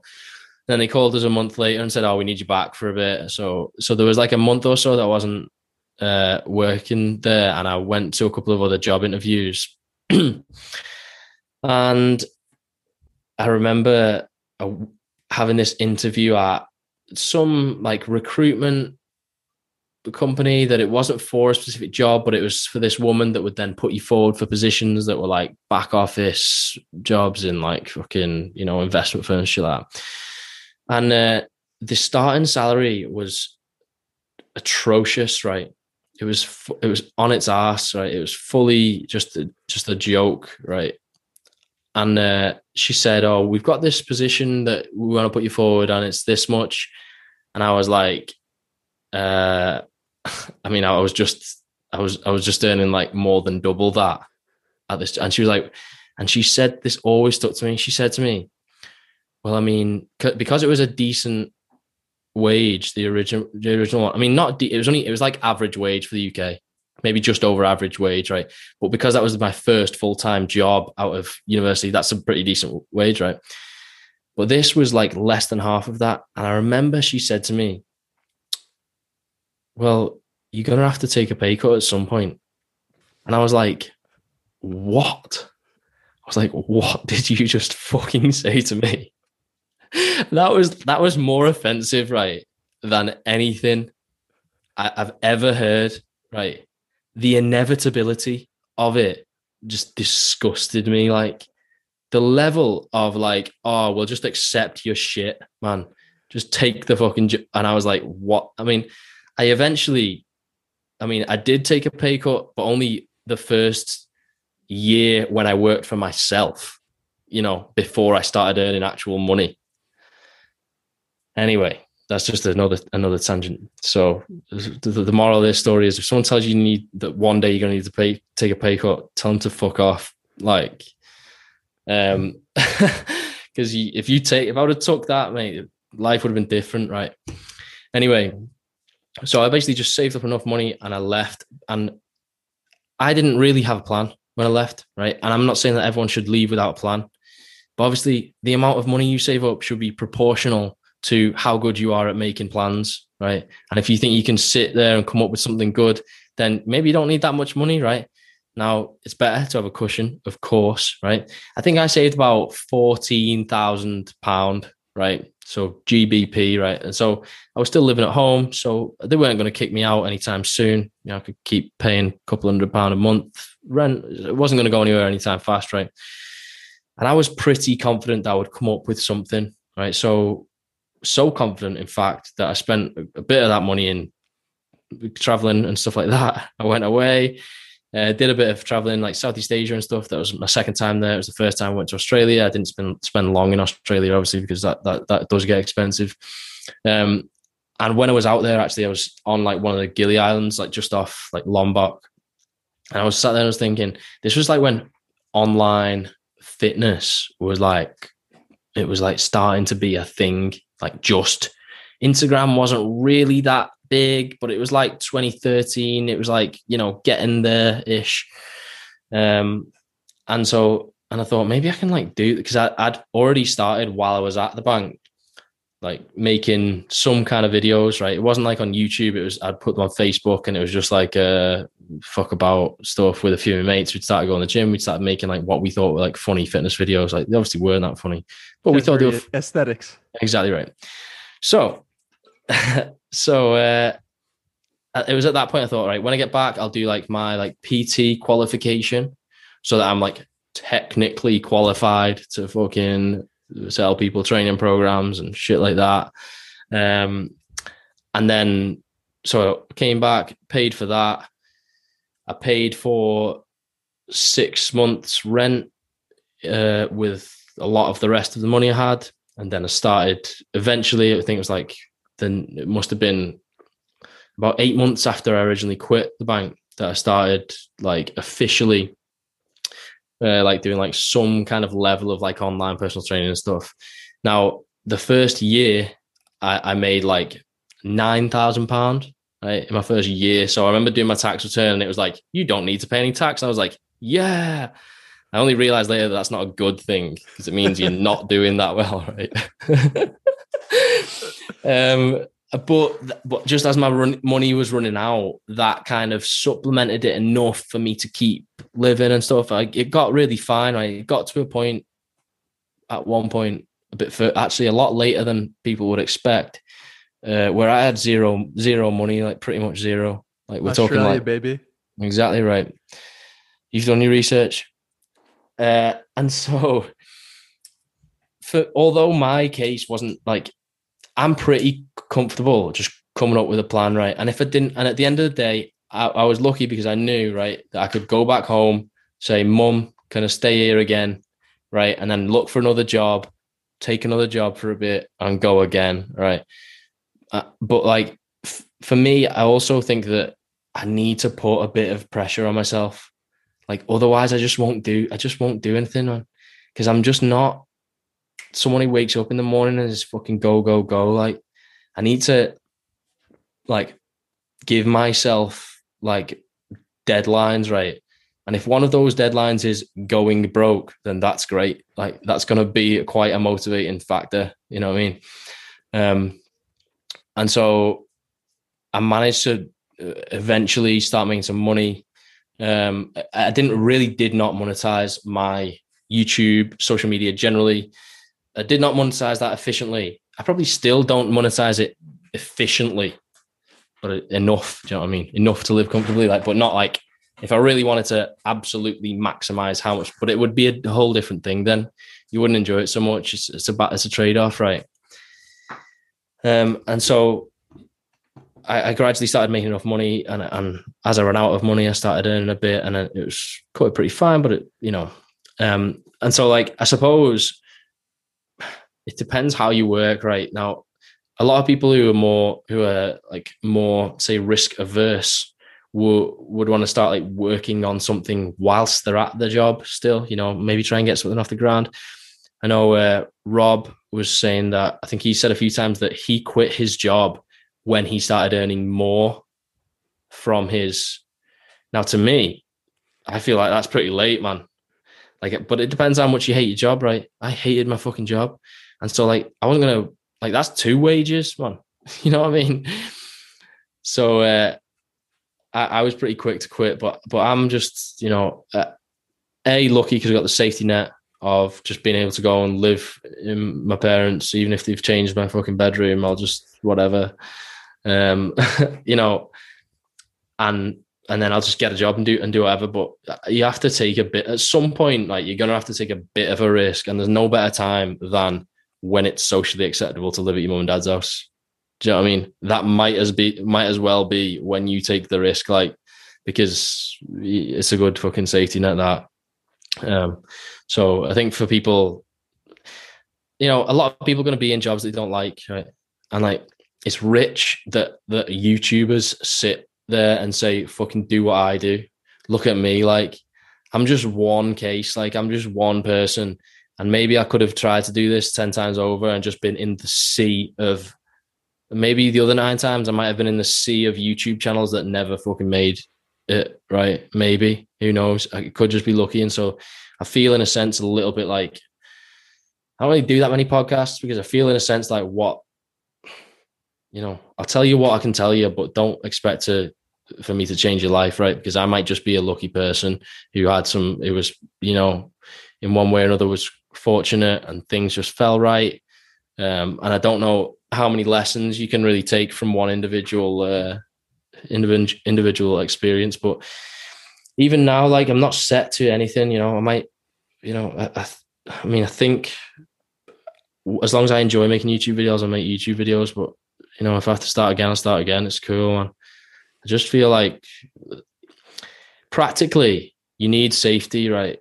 So it's harder for people in countries where there is no safety, right? If your family can't afford to keep you, or, because really now, right, if I'm never going to be homeless, right? You're probably never going to be homeless, right? If we wanted to, it'd be embarrassing. Like, I could move back in with mum and dad when I'm 50. I mean, they'll probably be dead by then, to be fair. So I probably won't. But I could move into their old home when I'm 50. Right. Hang on. How old am I? Maybe they will. Who cares, right? That's beside the point. Let's not speculate. No offense, mum and dad, if you're listening. But like, it's going to be really embarrassing, but it's not the end. Like, that's it. Embarrassing. Do you know what I mean? It's just not like, and so like, you've got that potential. You've got the potential to try shit. And like, it's just stupid not to. And I see people, like, although I sit here and say like, yeah, I'm lucky, right? Obviously like quite fortunate circumstances that like I've somehow managed to create a fucking life that I'm pretty content with, right? But there's other people, I see other people that are far more lucky, right? And far more, and like, or lucky, whatever. Or people that are like mega successful. People have sick lives, and like it's weird when you look at the global population and like the imbalance between fortune and misfortune, right? Is crazy, right? And of course, if you could bring everyone out of poverty and suffering and everything, then of course you would. But also, I like that there's some people out there that are just mad fortunate or like mad successful through one way or another and just live insane fucking experiences. It gives me satisfaction to know that even if not me, someone is living a fucking mad life. Like, I love it. I love like fucking like people who just do what they, do you know what I mean? Like Richard Branson just going to fucking space, mate. That's sick. Like, you know what I mean? Whatever you think about him for whatever reason, or just generally, like, even if people seem egregiously fortunate, people born into billionaire families, right? Good. Someone's doing it, man. I'm happy for you. I'm glad also, that person might be upset, right? Well, because yeah. Well, that's another. It seems good in your head, first reaction, but the second reaction might be that person might hate their life in actuality because they never struggled for anything. Exactly. Everything was given to them. I'm happy for them, and they're not even happy for themselves. I know. Yeah. Well, yeah. That's the thing, innit? You don't know. You don't live in treadmill.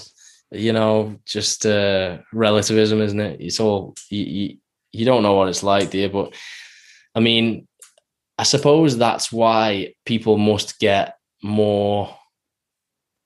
They probably get more from experiencing, like, people who actually genuinely started from the bottom, and made it. Like, that must be crazy. You know what I mean? Like, you grew up in some slum, and then next minute you're buying like your parents like a fucking house and wherever, like, you know what I mean? Conor McGregor. For sure. It's like plumbing, 12 hours, 14 hours a day, minimum wage, to owning the world. And you get to watch that unfold and see the rise and fall. And people are here rooting for the failure. People here rooting for it's exciting to just see the story happen and unfold, because you know that it's real. Yeah, exactly. You're just witnessing different, you're witnessing just 7 billion human experiments going on. And it's just interesting, isn't it? And I think that this is the first time ever that you really could witness so many different human experiences.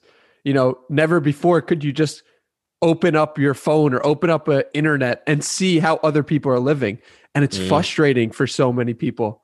Why are they living like that? How come that person's so fortunate? Why do you think your initial reaction is, I'm so happy, whereas most people's initial reaction is, I'm so upset that's not me? See, that's something I thought about quite a bit, to be honest, because like obviously having, as soon as you've got like a few followers on Instagram, then you become this, like, you've got this social responsibility, right? If I post pictures, right, with me shirt off and I'm fucking 10% body fat, like there are a group of people who think that you're creating like body image disorders and shit like that, right? So that goes for everything, right? Someone posts the fucking new car, someone feels bad about themselves. Oh shit, I'm never going to get that. I'm never going to have this life. I'm never going to have a girlfriend like that. I'm never going to have this and that.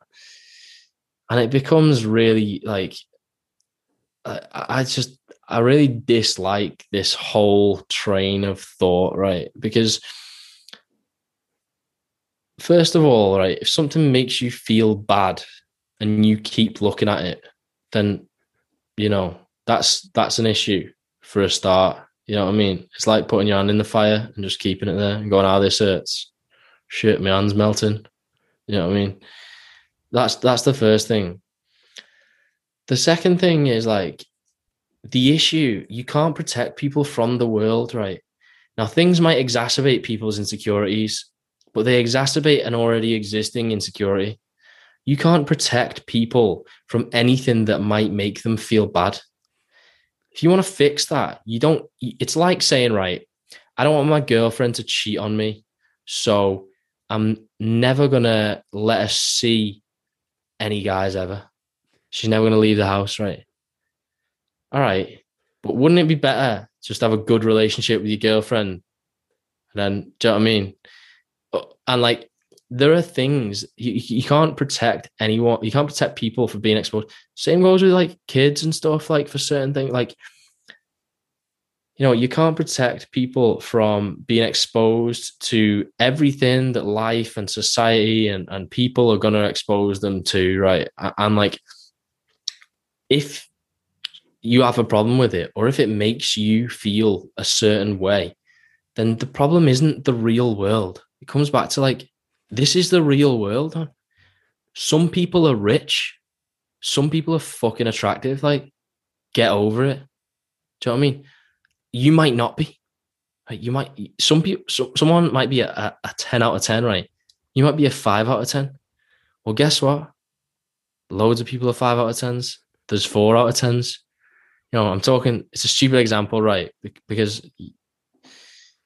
But rich people exist, fortunate people exist, and like, you can't go around just looking for things like to set you off. Like, do you know what I mean? This made me feel bad. That I'm like, again, that is really just, do you choose to play other people's games, right?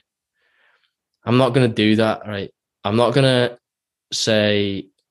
like not make a video about losing body fat in case it kicks off someone's fucking complex, like someone's issue. Like, now that might seem a bit like not very fucking compassionate, right? But in the grand scheme of things, I think that's best for everyone, isn't it? In the grand scheme of things, isn't it better if you get to a point where you can open Instagram and look at a picture of a rich, fucking attractive person with everything they want in the world and shit that you're never going to have, and it not ruin your day, right? Isn't it better if you can get to that point, right?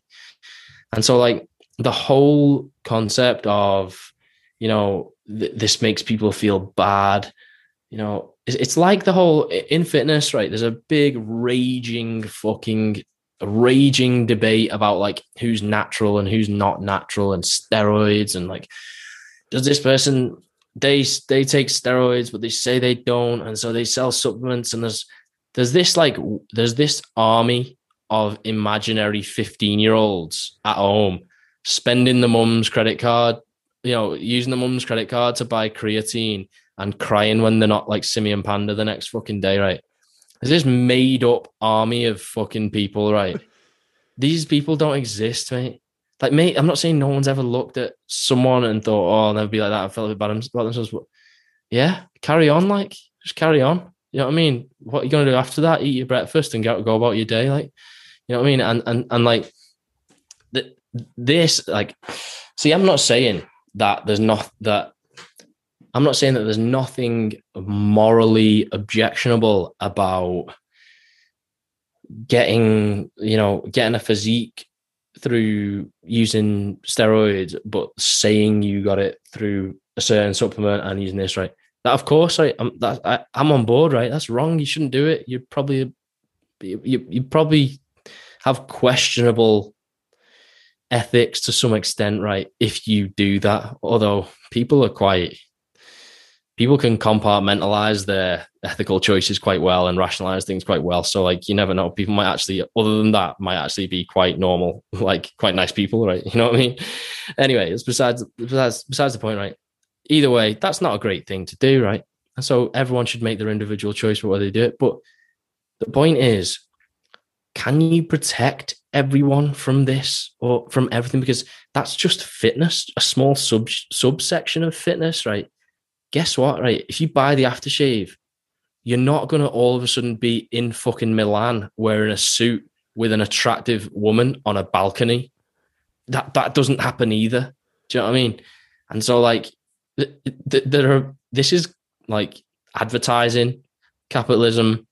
It's just how things work, right? There's always an implication. Every advert at least these days, is an implication of like, get this product, you'll feel like this, or it'll improve your life this way, or it's this and that. And like, there are a few things that are just like the bare bones utility, right? You buy a vacuum cleaner, it's because it fucking sucks dust up, right?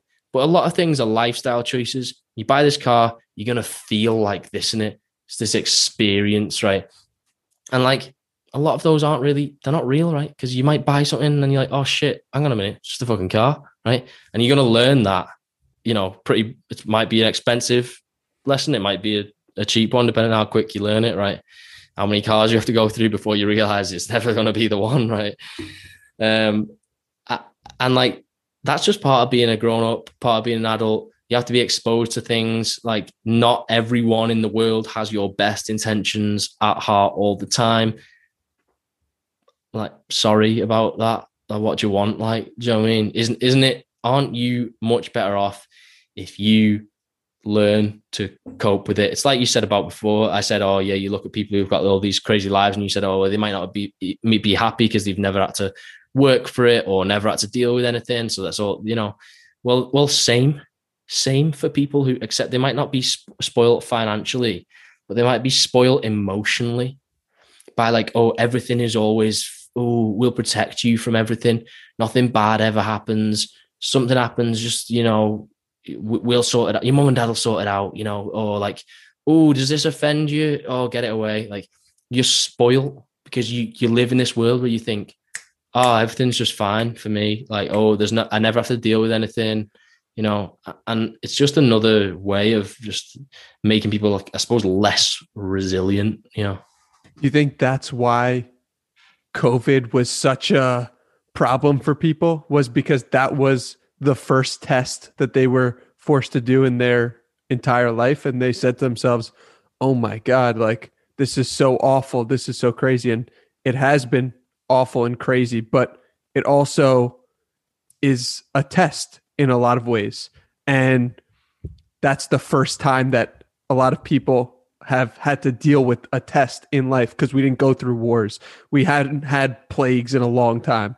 So people are like, what the hell? Why is this happening? This is the craziest thing. Yeah. Well, I think it's hard really to categorize like people's reactions to COVID, because they've been so varied across such a spectrum, right? And obviously that spectrum correlates a lot with like political stance, like geographical, like age, everything, right? Mm-hmm. But that's probably true. People, we it's very hard to be. It's almost a catch-22, because it's hard to be appreciative of how easy you've got it, right? Without having actually gone through real hardship. Like the worst thing that's happened to like most people, right? Most of my mates, like most people who are, who live in my generation, who live in the UK, the worst thing that's happened is like your nan has died or something. Do you know what I mean? It's bad, like, but that is, people do die. Do you know what I mean? It's not great, but nans die, right? That's what they do. I mean, they do other shit as well, but that is one thing they do. The last thing usually. Anyway, like, so it's hard to really envisage, what life is like. My dad is a fucking, like, he's retired now, right? But he's so, like, his work ethic to me is just like, it's not like it's like complaining just doesn't enter his fucking head, right? Because he just grew up like super working class, left school when he was like 14, worked like on a milk float, like delivering fucking milk, whatever. And then he worked from like the age of 14 until like the age of like, I think early 70s, right? That's a long working life, you know what I mean? And the obviously, even to him, it doesn't, because of the just relativism of your own experience, to him, it doesn't, he's not like, oh yeah, it's not, you don't ask him about what he did and he doesn't tell you this sob story, like, oh, whereas me, I even feel a little bit like, I'm like, yeah, I worked at McDonald's for a few years and I feel like that's something like I've earned me fucking stripes. Do you know what I mean? I dropped fucking nuggets in a vat, man. That's it, mate. It's not hard, is it? Do you know what I mean? It's not difficult.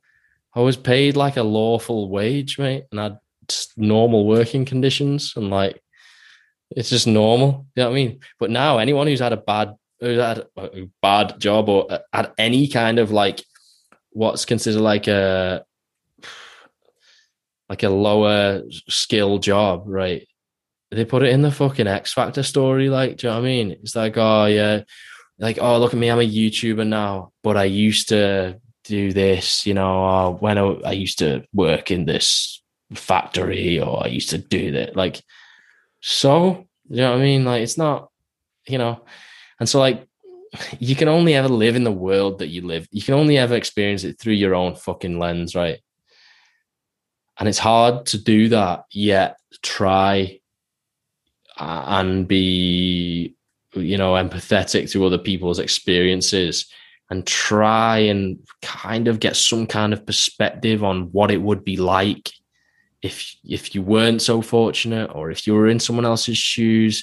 It's a difficult, it's not that it's hard for you to imagine in that very moment, right? Because the charity advert comes on the screen, there's a fucking thirsty donkey that's carrying 8 things up a mountain or something, and you're like, shit, I'm going to donate to this donkey, man. Do you know what I mean? You text somewhere and it's, you send a $5 to someone, right? Because you can empathize at that very moment, right? But the trick is always keeping things at the forefront of your mind. It's not everyone's capable of watching watching some footage of a war zone and thinking like, shit, this shit's terrible, man, and being saddened and touched by it, right?